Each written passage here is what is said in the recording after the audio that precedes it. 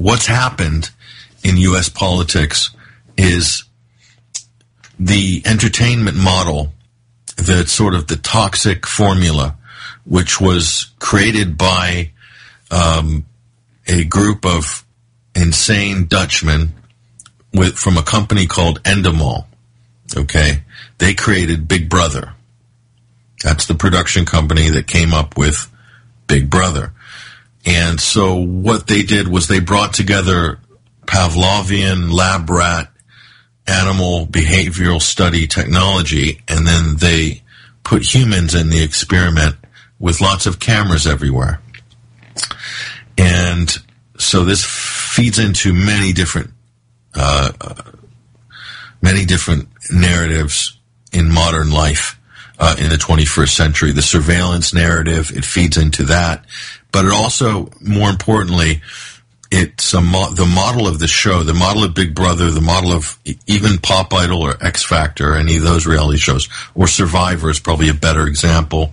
The model for those shows is a rejection model. It's based on rejection. So at the end of each week, somebody's going to get kicked off the stage or off the island or out of the house. And in some cases, that's going to be done by voting. By the public voting. So this is like, this is the battle cam society, where you have to be outrageous enough to earn your spot in front of the camera. And if you're not outrageous enough, if you're not vile enough, if you're not nasty enough, if you're not dirty enough, if you're not trolling everybody enough, then you'll be evicted. Okay, so this is a perfect formula, unfortunately, for the millennial generation, but not. I won't just blame them. It's the generation before the millennials as well. I don't know what they're called, Generation X or something like that. But it's the rejection model. So Donald Trump was the star of a reality show called The Apprentice for, I don't know, the better part of 15 years. And he is the master of this model of television, the rejection model. The rejection model whereby the contestants are receiving feedback from the public or feedback from the judges.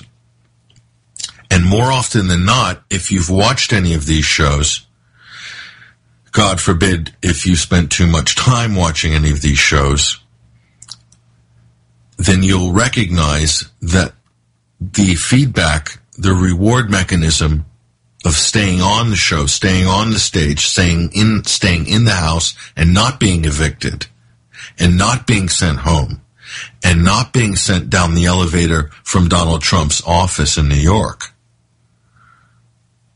The positive feedback from that is obvious.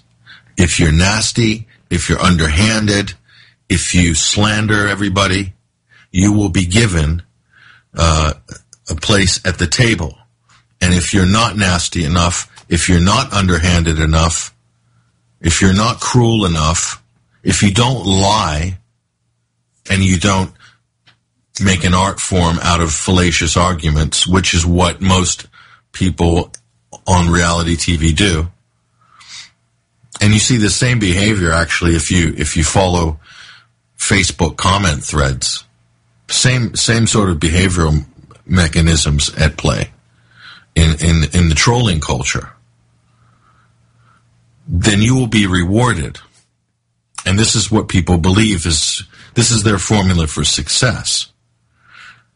And here's Donald Trump running for president on this very exact feedback model. So reality TV has been successfully this model, this toxic model developed by the psychopaths at Endemol. Very lucrative model, by the way, and they've made a lot of money. They've made as much or more money than anybody in the history of television, probably. Okay, this has been successfully transposed, this vapid reality TV model, onto U.S. politics, thanks to Donald Trump. Now, we're not saying that what establishment politics is pretty or is is nice to look at, is rewarding the smartest candidates or the best people. No, it doesn't. It doesn't. It's horrible. It's completely out of touch, and this is why Donald Trump has attracted so much support, and Ben Carson on the Republican side, and to a lesser degree Bernie Sanders on the Democratic side. This is U.S. politics. Okay. But what they're replacing a bad system with is perhaps a worse system.